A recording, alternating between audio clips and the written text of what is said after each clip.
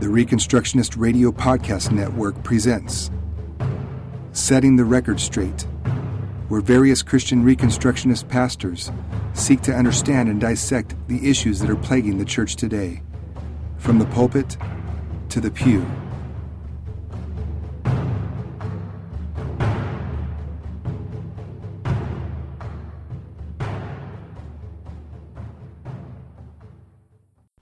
All right, if you'd like to turn with me in your Bibles to Revelation chapter 20. It's already been read, and we're only going to have time to look at the first half of this chapter, where we begin to speak about the binding of Satan, the 1,000 years of the reign of Christ, and the events that happen after the 1,000 years are completed. Next week, Lord willing, we'll take a look at what is called the Great White Throne Judgment, which takes place in the second portion of this chapter. Let's just read the passage, verses 1 through 6 again. As always, give careful attention as the Word of God is read among us. Revelation 20, verse 1, "And I saw an angel coming down from heaven, having the key of the abyss and a great chain in his hand. And he laid hold of the dragon, the serpent of old, who is the devil and Satan, and bound him 1,000 years, and threw him into the abyss, and shut it, and sealed it over him, so that he should not deceive the nations any longer, until the 1,000 years were completed. After these things he must be released for a short time. And I saw thrones, and they sat on them, and judgment was given to them. And I saw the souls of those who had been beheaded because of the testimony of Jesus and because of the word of God, and those who had not worshipped the beast or his image, and had not received the mark on their forehead and upon their hand. And they came to life and reigned with Christ for 1,000 years. The rest of the dead did not come to life until the 1,000 years were completed. This is the first resurrection. Blessed and holy is the one who has a part in the first resurrection. Over these the second death has no power, but they will be priests of God and of Christ, and will reign with him for 1,000 years. And when the 1,000 years are completed, Satan will be released from his prison, and will come out to deceive the nations which are in the four corners of the earth, Gog and Magog, to gather them together for the war. The number of them is like the sand of the seashore." We'll stop there. Okay, we're at a really iconic place in the scripture, and you're going to hear this preached a lot, and everybody, all the Christians know about the 1,000-year reign of Christ, or the millennium. Millennia means 1,000 years, and so you hear about the millennial reign of Jesus Christ. Now, what we've been trying to do in this study, to varying degrees of success, is to introduce you to options in how to deal with what we see written in the book of Revelation. One of the views that we're considering is the most popular one within Western Christianity today, which is dispensationalism. And this is the one that takes things as literally as possible, and that's the stated goal. And so as we read what's been written here, a dispensational view would take all these things just as literally as possible, which means actually an angel with an actual chain and an actual bottomless pit, and actually putting the chain on the devil and throwing him into the pit for a literal, actual 1,000 years, actual, literal, resurrected saints ruling and reigning during the 1,000 years. And when the 1,000 years are over, Satan then being released for a short time to gather those who are still on his side to make war. And you've heard that, right, 1,000,000 times. You've heard that preached. And to me, I will just tell you, to me, none of this makes any real sense. And I mean, I know if it's your opinion that you need to take things as literally as possible, that's what you wind up with. But we believe Satan is a spiritual being. We don't believe he's physical, right? And so what kind of chain are you going to put on him? What kind of pit are you going to put him in? That's got to be symbolic for something in my mind. And then you run into this issue where the first resurrection happens, which actually in the dispensational view, it's the second resurrection. Because saints who have already been dead were resurrected when the rapture took place between chapters 3 and 4, where it doesn't mention anything about a rapture. But that's when that's when Jesus would come back, and those who are in Christ and those who have already died in Christ would be raised and meet the Lord in the air in that classical rapture idea. Well, there's resurrected saints going to meet the Lord in the air. And so that would really be the first resurrection. And so now you get to this additional first resurrection where now the saints are being raised again.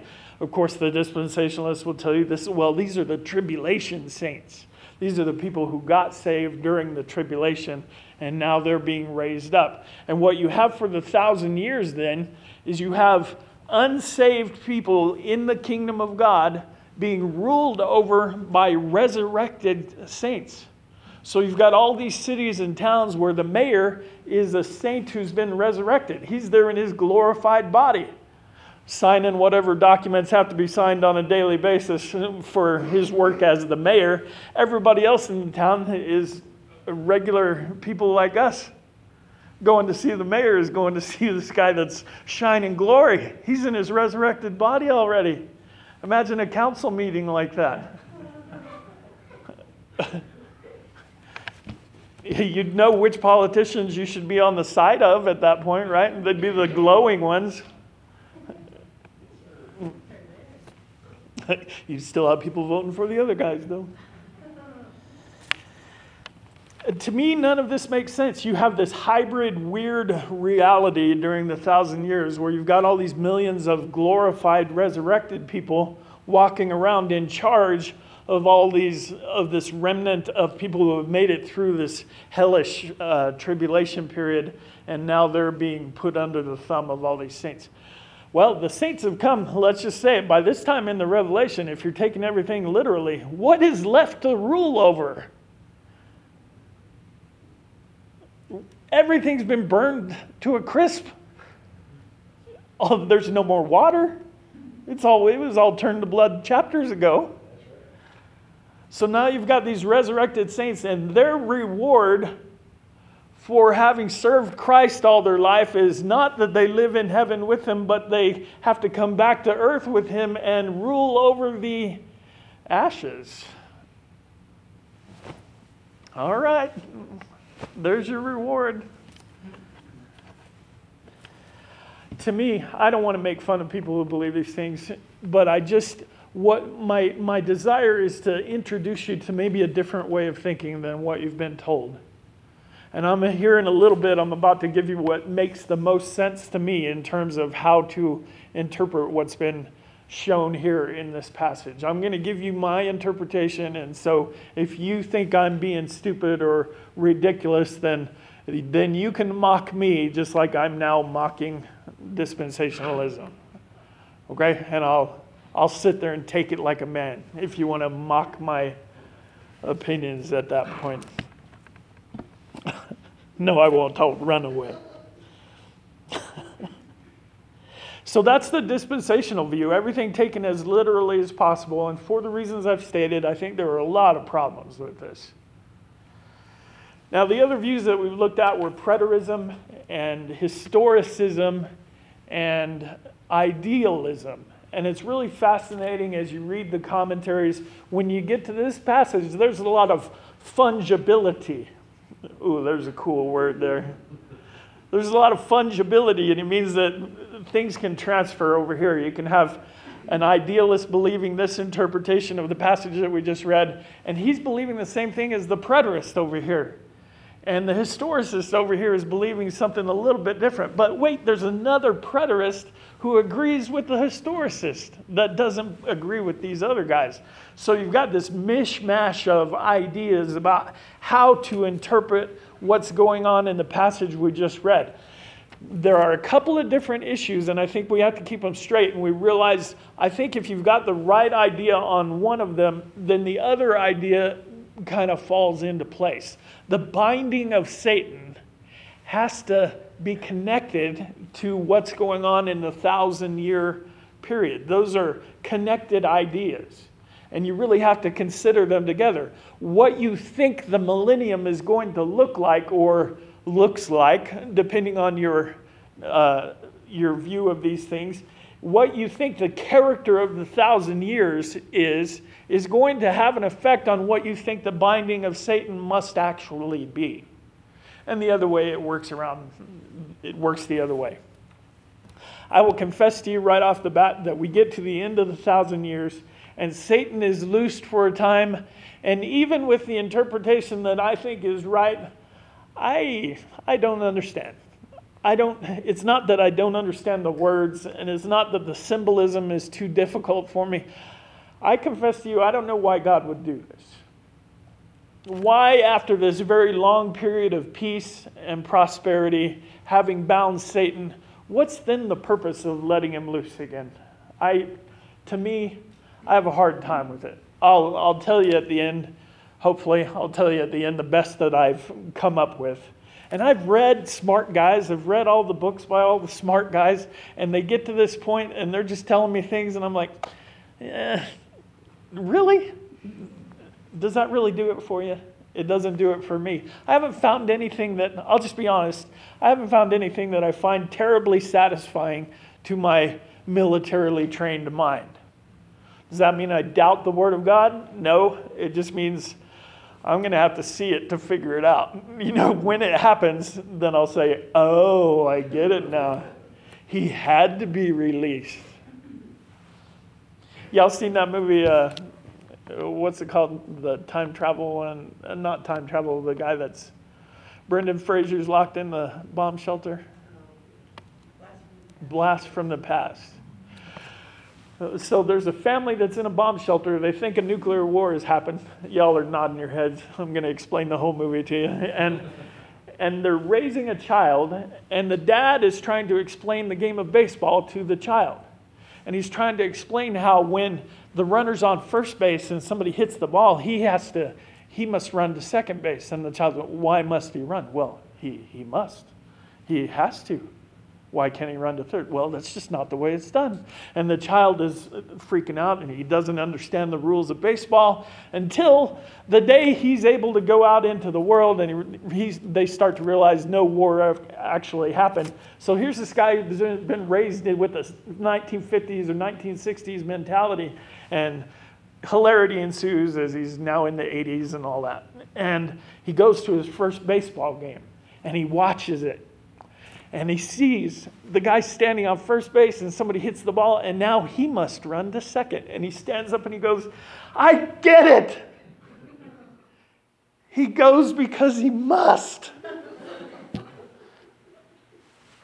It's so simple now because I'm seeing it. I'm convinced it's the same way with Bible prophecy, not just this, but I'm convinced as we read through the Bible, you're going to find many times where Jesus fulfilled prophecies in ways that nobody expected. They were looking for this and that, and they had their 4-color prophecy charts nailed to the wall, and they knew that when the Messiah came, he was going to do this, this, and this, and he came and did the opposite. But when you stand back and you see what the prophets actually said and the way that Jesus actually did it, what do you go? You say, I get it. Messiah must have done it that way. It had to be. How could all the Bible teachers of the day be so stupid as to not see how it was going to work out? Well, sometimes you just got to see it. And I'm convinced then it's easier to see fulfilled prophecy than it is to figure out prophecy that hasn't been fulfilled yet. Of course, there's no money in writing books about fulfilled prophecy. There is a lot of money, apparently, in writing books speculating on how it might all come to pass at the end. I'm in the wrong business. I should be writing those speculative books under an assumed name, of course.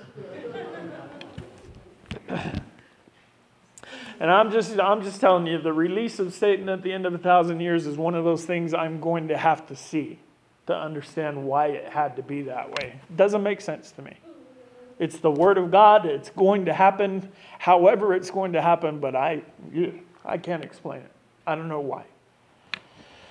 So I probably just disqualified myself from being a Bible teacher by telling you I don't get it all. Let's start, though, with verse 4. I saw thrones, and they sat on them, and judgment was given to them. And I saw the souls of those who had been beheaded because of the testimony of Jesus, because of the word of God. They had not worshipped the beast or his image. They had not received the mark. They came to life and reigned with Christ for 1,000 years. I'm going to tell you what I think is the best option here.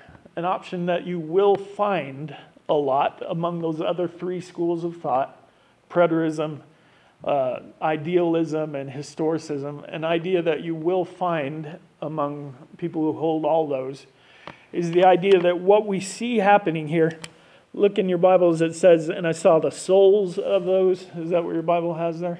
You may have some different word like lives. Okay, I saw the souls of those. Now, there are people who say that what we see happening here is people who have died. They've been beheaded for the testimony of Jesus, so they die, and now their souls are raised up and seated with Christ in heavenly places. And so the ruling and the reigning that we see in this passage is the disembodied souls of the saints who are now in the presence of the Lord in heaven, and they are ruling and reigning from there. That's a very common view. And then it would say that the 1,000-year or the millennial reign of Christ is this reign of the glorified saints in heaven who have not yet received their new bodies, but it's their souls up there. You'll see that a lot, and I probably haven't explained it well. Somebody that actually believes that would hate the way that I just went through it, but I'm trying to get it right and be honest. That doesn't make any sense to me, because I do believe there's something to the idea that, Paul said to be absent from the body is to be present with the Lord. So I do believe that man, male, and female was created in a dichotomous way where there's another big word. Hey, maybe I should be a pastor. I know big words. Where man has a physical, material element to him, but he also has this spiritual, immaterial element to him. And to kill the body is not to kill the soul, but it's almost to separate it from its house. And Jesus can take that soul and you can spend some intermediate time between your death and the resurrection in the presence of Jesus. I'm not really sure how all that works, but I can kind of see that. If that's your theory about how it works when you die, then the soul that goes up to be with Jesus in heaven, where you think we think that all our loved ones who are in Christ are with Jesus right now, waiting on resurrection bodies maybe, but immaterially they're with the Lord. That's not really a resurrection, though. That's just a separation.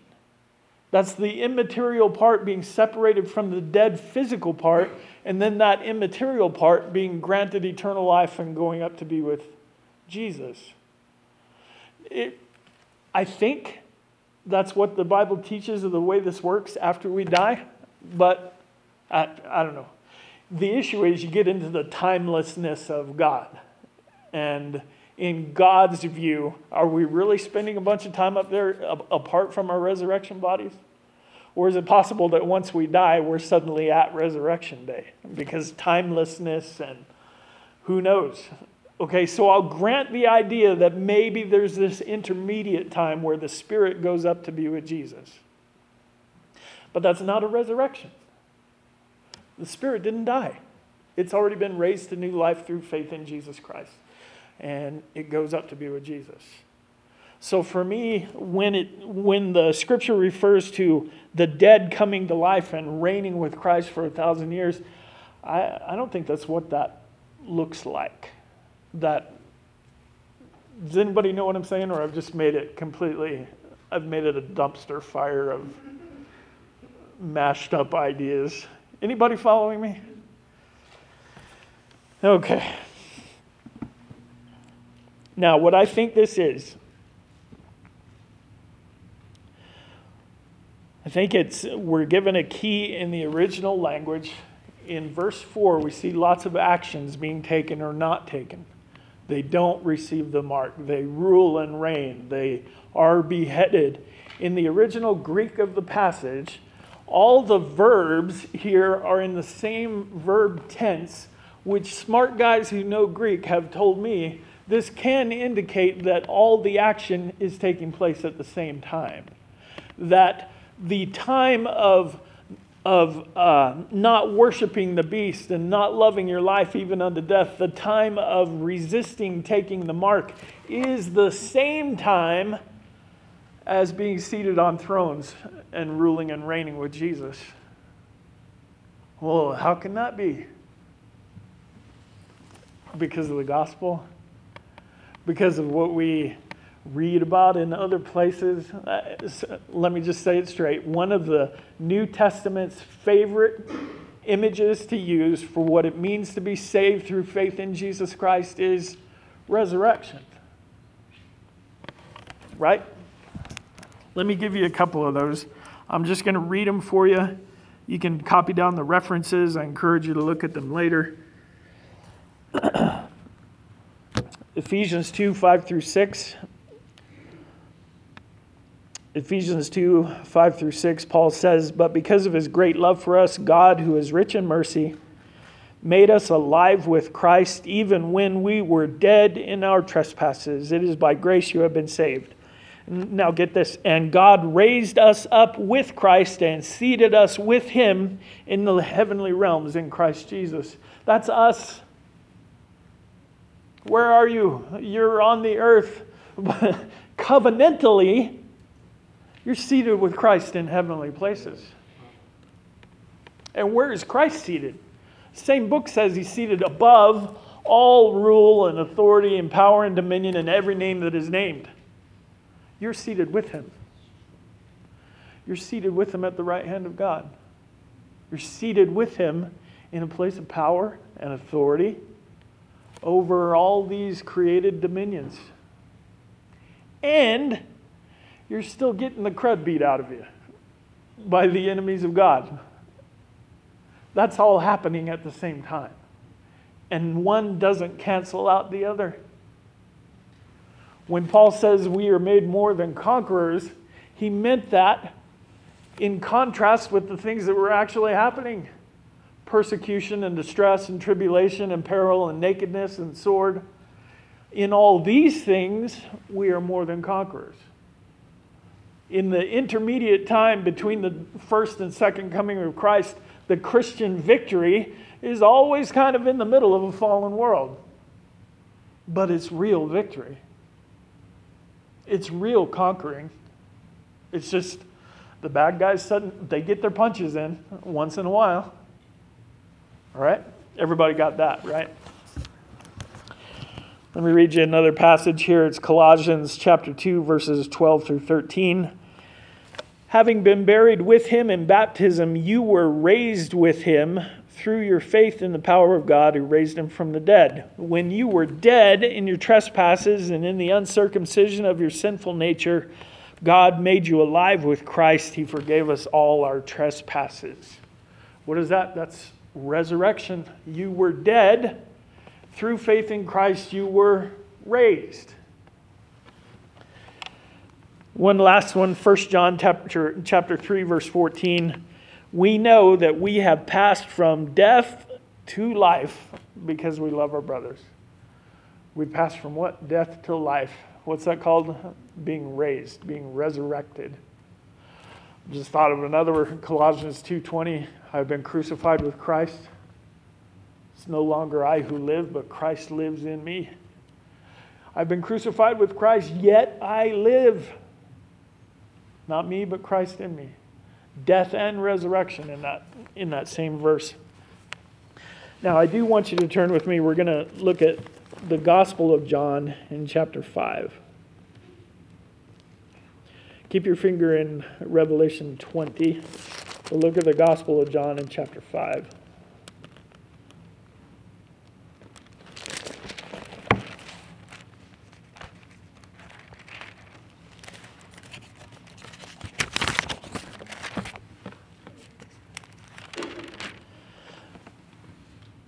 I remind you as we read through this that the author of this passage is the same as the author who wrote Revelation 20. Okay, so a guy who had been trained in the same way, who had many of the same thoughts.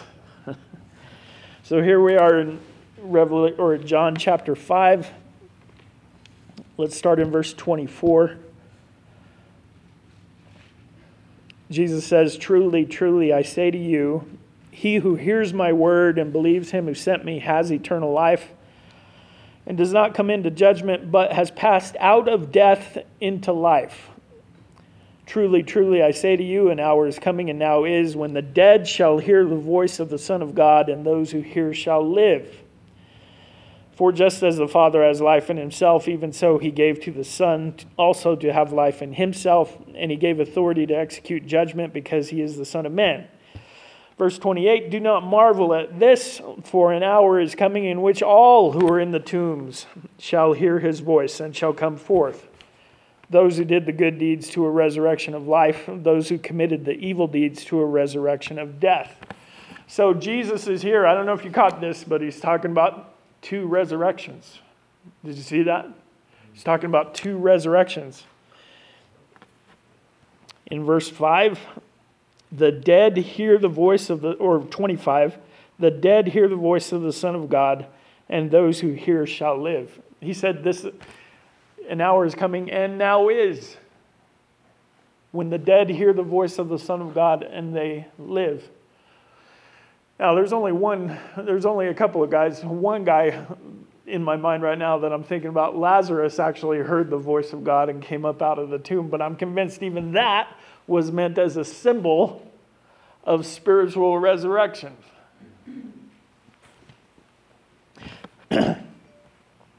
If you don't have a hard spot with making notes in your Bible, I'd suggest a couple of notes to you here. Look at verse 24. The last phrase is, he does not come into judgment, but has passed out of death into life. I'd make some kind of note there that says something like spiritual resurrection, or abbreviate however that is. However you want to abbreviate that. That's a spiritual resurrection. Jesus said the time is now, the time is coming and now is, when those who believe will be raised. Okay, and then in verse 25, it says the dead shall hear the voice of the Son of God. That's a spiritual death there. Who is spiritually dead? Everybody without Christ, spiritually dead. Verse 28, "Do not marvel at this, an hour is coming in which all who are in the tombs shall hear his voice." Who's in the tombs? The spiritually dead? Well, some, and the physically dead are in the tombs. Okay, so talking about people coming out of the tombs, that's not just a spiritual resurrection that we're talking about. That's raising up bodies. Okay, and it says there that both the just and the unjust will be raised, resurrected, everyone who is in the tombs. That hour is coming, Jesus said. Okay, so there's 1 hour that is and is coming where those who hear and believe are going to be raised, and then there's another hour that is yet future when everybody's getting up out of the ground. Okay? My suggestion to you as we turn back to Revelation chapter 20 is that's what we're seeing in this passage. The first resurrection. The first resurrection mentioned in verse 5, which rescues the one from the second death, it's spiritual resurrection. So those we see resisting the beast, those we see being beheaded for their testimony, those we see seated on thrones and reigning for 1,000 years, it's those who have been spiritually raised with Jesus. Spiritual resurrection taking place there. Now, for 1,000 years, we've kind of already mentioned this as we've gone through the Revelation. 1,000 is probably a symbolic number. It could be literal, but generally the numbers in Revelation are fairly symbolic, and we've seen that as we've gone along. There's a psalm that says, for instance, that God owns the cattle on 1,000 hills, right? Which your answer should be, who owns the other ones? God owns the cattle on just 1,000, and point those out on the map to me. When he says he owns the cattle on 1,000 hills, it means he owns all the cattle and all the hills. Right? And so I think that's what it's talking about here. 1,000 years means all the years.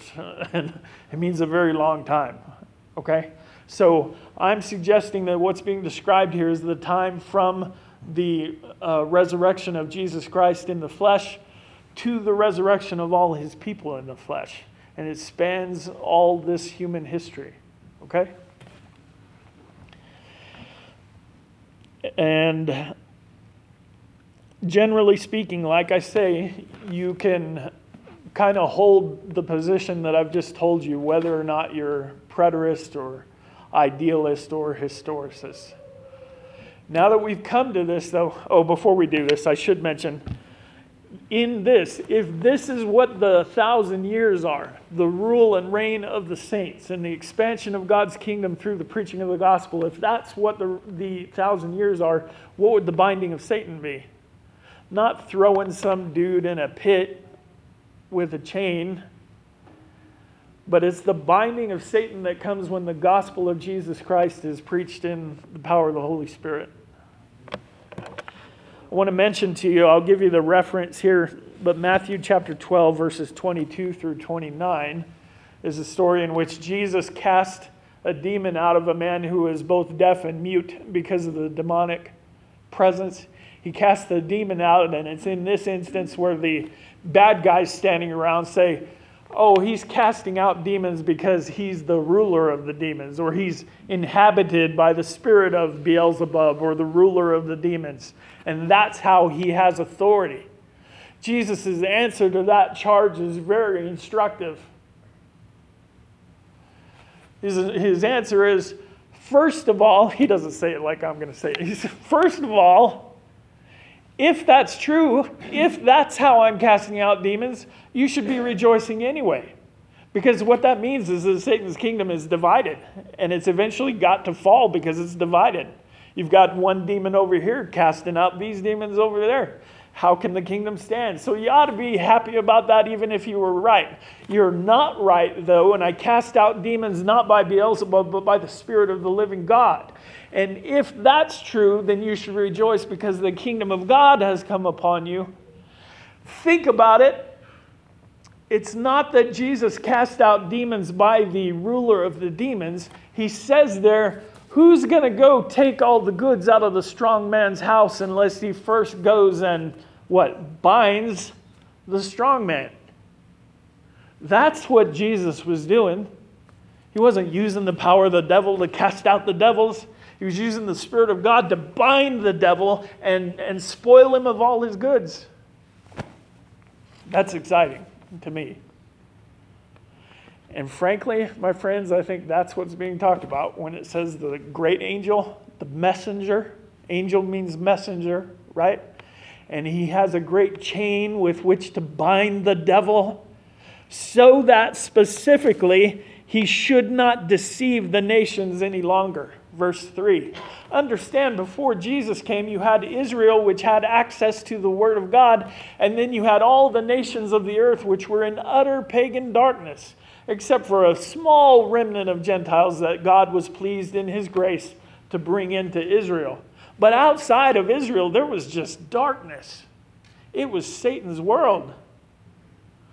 I don't even believe Satan was lying when he said to Jesus, if you worship me, I'll give you all these nations because they've been given to me. There's a sense in which he was really allowed to deceive them. But Jesus came and he changed all of that. And now, when that gospel is preached, I'm saying that's what the chain is. When that gospel is preached, Satan becomes powerless to hold these nations any longer. All the kingdoms of the world, they're coming in. We get to be part of that. Maybe we don't see it happening as much as we would like, but you and I who are in Christ, we are part of that. We share the message. That's blasting out the chain. The enemy will be bound because of the power of the Word of God. The gospel goes forth, binds the devil and all of his forces, and the nations become the kingdoms of our Lord in Christ. That's good news. So now we get to the end of the 1,000 years and suddenly Satan's let out again, and I have no clue why or what that's going to look like when it happens. All right? Any questions on this before we move forward? There's a little, man, I'm already pressing, but there's stuff that you need to know. Forgive me. I'll try to fly through this. If you're not going to forgive me, you can just grab a brownie on your way out. There's also cookies.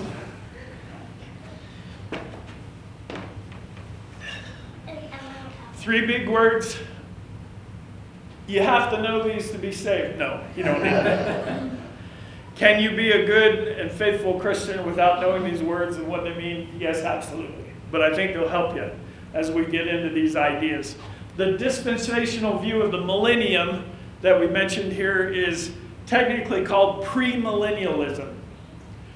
Pre means when do you think Jesus is coming back in relationship to the 1,000 years?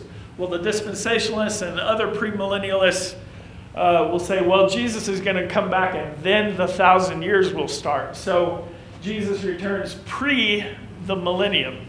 Okay? We understand that? Post-millennium, post-millennial, which is what all the good guys believe. That's a joke too. But it's what I believe. Post-millennialists believe that Jesus will return after the 1,000 years are over, meaning after this age is completed. He'll return and raise his people from the dead. We just looked at Psalm 110, which says that Jesus is now at the right hand of God and his enemies are being made his footstool.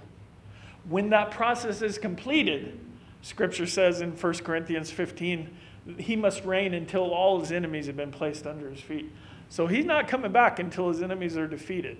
So when's Jesus coming back? At the end, post-millennium. Now there are a strange breed called the amillennialists, and you'll find these in a lot of like mainstream churches, mainstream denominations.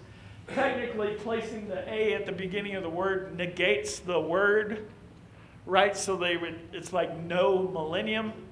But they don't generally believe that. A lot of people who call themselves amillennialists, they just kind of believe the theory that I gave you at the first, that dead saints who are now in heaven, they're participating in rule with Jesus. So the millennium is just this heavenly thing that they are experiencing, and we are in a different kingdom and we're not experiencing that. Other amillennialists will say, yes, Jesus is king, but there's nothing you can look at and actually see him ruling it. I've read amillennialists saying things like the only place where the kingdom of Jesus is visible, even with the eye of faith, is within the church. Okay, so there's some sense in which they would believe the church is the kingdom, and we experience the kingdom as we're here. Okay, so very different characters in terms of what you believe the millennium is and what you think it'll be like. They're of a very different character. The reason I point that out to you is because I do believe there are consequences that are significant for Christian people to believe one or two, or it's going to matter which one of these you finally hold. One of the issues is, and I'm not making this up, I'm going to refer to things that have actually been said by leading dispensationalists. Premillennialism can have the effect of causing Christians who believe it to withdraw from engaging the world and engaging the culture for Christ, because they say things like, and I'm not making this up, they say things like, to be involved in the culture with the gospel or to endeavor to correct social injustice that we see, that all this is rearranging chairs, deck chairs on the Titanic, because the world is going literally to hell in a handbasket, and for you to just worry about social ills and trying to fix and reform, you're just rearranging the deck chairs. The ship is sinking. Our only hope is to be zapped out of here. That's kind of what premillennialism is based on. That's what the dispensationalists believe. And I'm not just going kooky dispensationalist, because every one of the views I've talked about, you've got your kooks on one side and your kooks on the other side. And you could quote from those guys and make everything sound stupid. I'm telling you, mainstream dispensationalist teachers, those who have their shows on television, those who have conferences and are well respected in American evangelicalism, they will say things like, if they were dispensationalists, they will say things like, all you're doing with trying to correct these social injustices with the Word of God, all you're doing is trying to make a better place for people to go to hell from. There's a leading modern teacher who has said that. I won't embarrass him now by saying his name, Todd Friel. That's his name. You're just making a better place for people to go to hell from. And you will find actual dispensationalists who cheer when bad things happen in the world. My chaplain in the Navy, after I first got saved, whenever we'd get bad news, bad things showed up on the news, he'd say, well, praise God, it means Jesus is coming. So the worst things that happen and the worst things seem to get, the happier he was. You've heard that. I'm convinced this is not the attitude the Bible tells us to have. We're not supposed to rejoice when terrible things happen. And we're not supposed to act powerless when terrible things happen. The other thing that happens with amillennialism, what can happen, and it has happened in a lot of, like I say, I'm not talking about the kooks on the fringes. I'm talking about mainstream people who believe amillennialism, this idea that the kingdom is either invisible or it's just being participated in by the saints in heaven. What that winds up doing is it separates the millennium, the kingdom of God, it separates it from the world you and I actually live in. And there's an actual theology promoted as being real and good called radical two kingdoms theology. And this is the idea that within the church, this is one kingdom where Jesus reigns and we try to follow his word. But outside the church, that's a different kingdom. And it's not run the same way this kingdom is run. And you're actually doing bad things by trying to take this word for this kingdom out into this other kingdom and kind of saying, hey, maybe you should really do what this says. Oh, you can't, wrong kingdom, brother. You have to understand the radical division between the two kingdoms. What both those views then wind up doing is creating a sense among the Christian believer, all we can do is just kind of hang on. We'll circle the wagons as the bad guys advance and as they take over everything. Hey, it's actually good because Jesus is coming. If the bad guys are ruling everything, that means Jesus must be right around the corner. But God didn't call us to do that. It's not just our job to keep ourselves from idols and snag one or two where we can. We've been seated with Christ in heavenly places, above all rule and authority and power and dominion and every name that is named, both in this age and the one to come. That doesn't mean we sit back and say, well, none of my business. The foundation of the Lord's throne is righteousness and justice. If righteousness and justice is not what we are about, it's right for us to wonder what kingdom we're part of. The postmillennialist view is there's one kingdom, and because of Christ, there's one king, and he's king right now. All authority in heaven and on earth belongs to Jesus right now. And what that means then is, this is going to get exciting. Wake up, this is about to be an exciting sermon. What that means then is, with one king and one kingdom ruling with one law, word of God, that means that everything belongs to Jesus. Everything in your life is his. Everything that you are involved in is his. And it means there's nothing you can be involved in that Jesus doesn't care about.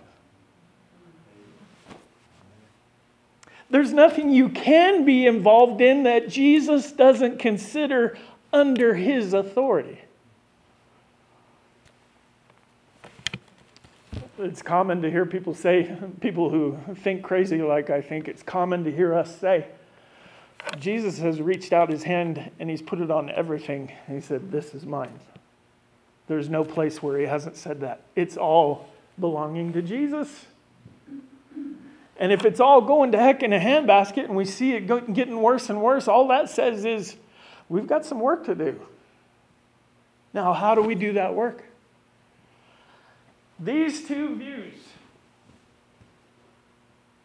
will tend to tell you that the only work you can do for Jesus is work that involves the church. I'm happy when you volunteer and work in the building and all that. Lord willing, we're going to have need of nursery school people and stuff like that in the future. And I'll be happy to see people volunteer. But let me tell you something. It's no more sacred for you to sit the church nursery than it is for you to babysit your neighbor's kids while they go to a doctor's appointment.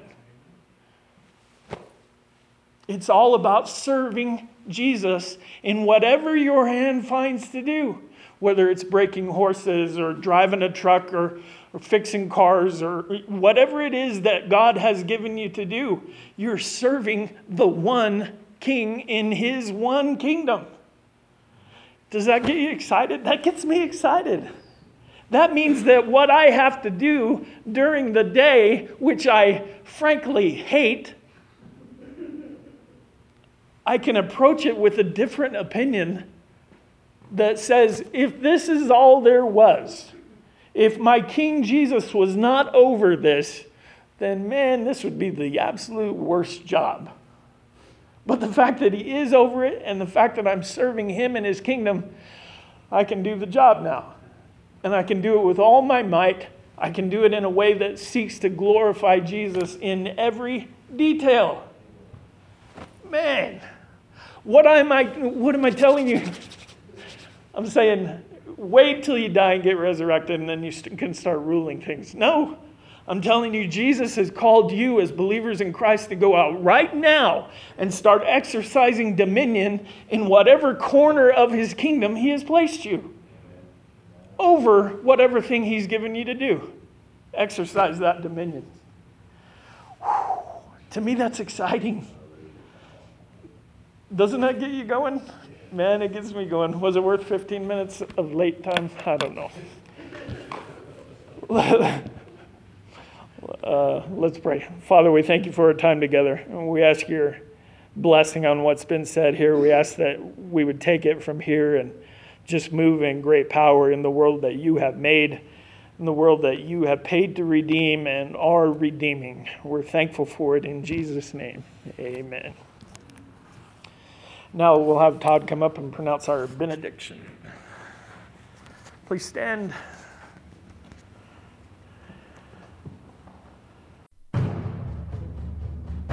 Thank you for listening to Setting the Record Straight.